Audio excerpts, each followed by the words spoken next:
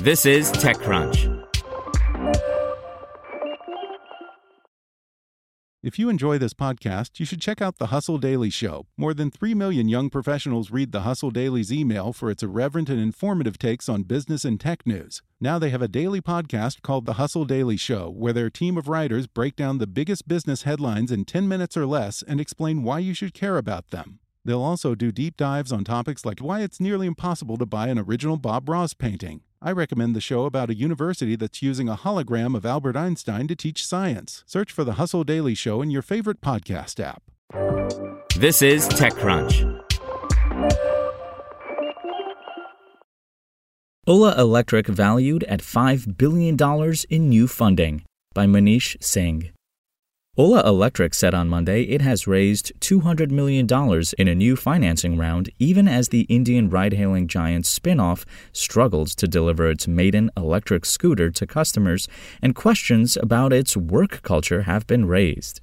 Techne Private Ventures, Alpine Opportunity Fund, and Edelweiss are among those that financed the new round, which values Ola Electric at $5 billion, up from $3 billion in September last year, the Bengaluru-headquartered startup said.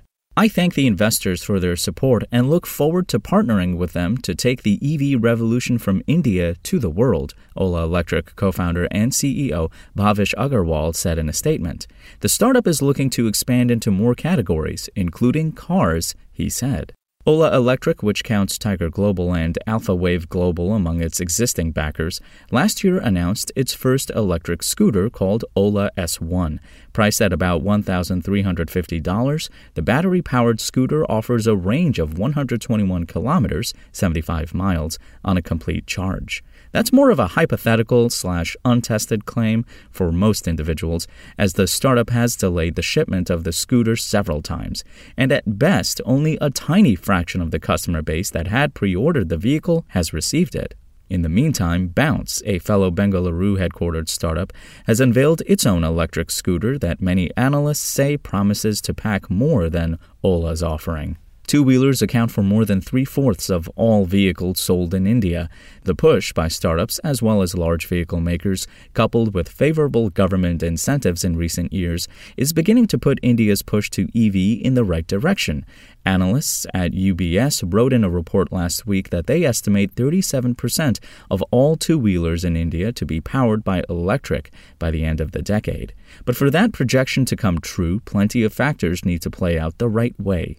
One of it could be the work culture at Ola, one of India's largest startups. Ola and Ola Electric have also seen several key executive departures in recent months as a result of what Indian outlet Morning Context reported as toxic work culture and a distrustful chief executive.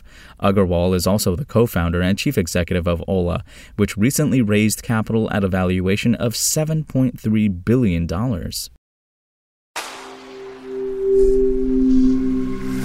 Spoken Layer.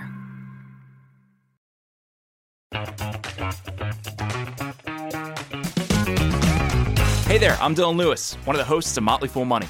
Each weekday on Motley Fool Money, we talk through the business news you need to know and the stories moving stocks on Wall Street. On weekends, we dive into the industries shaping tomorrow and host the experts, authors, and executives that understand them. Tune in for insights, a long-term perspective on investing, and of course, stock ideas. Plenty of them. To quote a listener, it pays to listen. Check us out and subscribe wherever you listen to podcasts.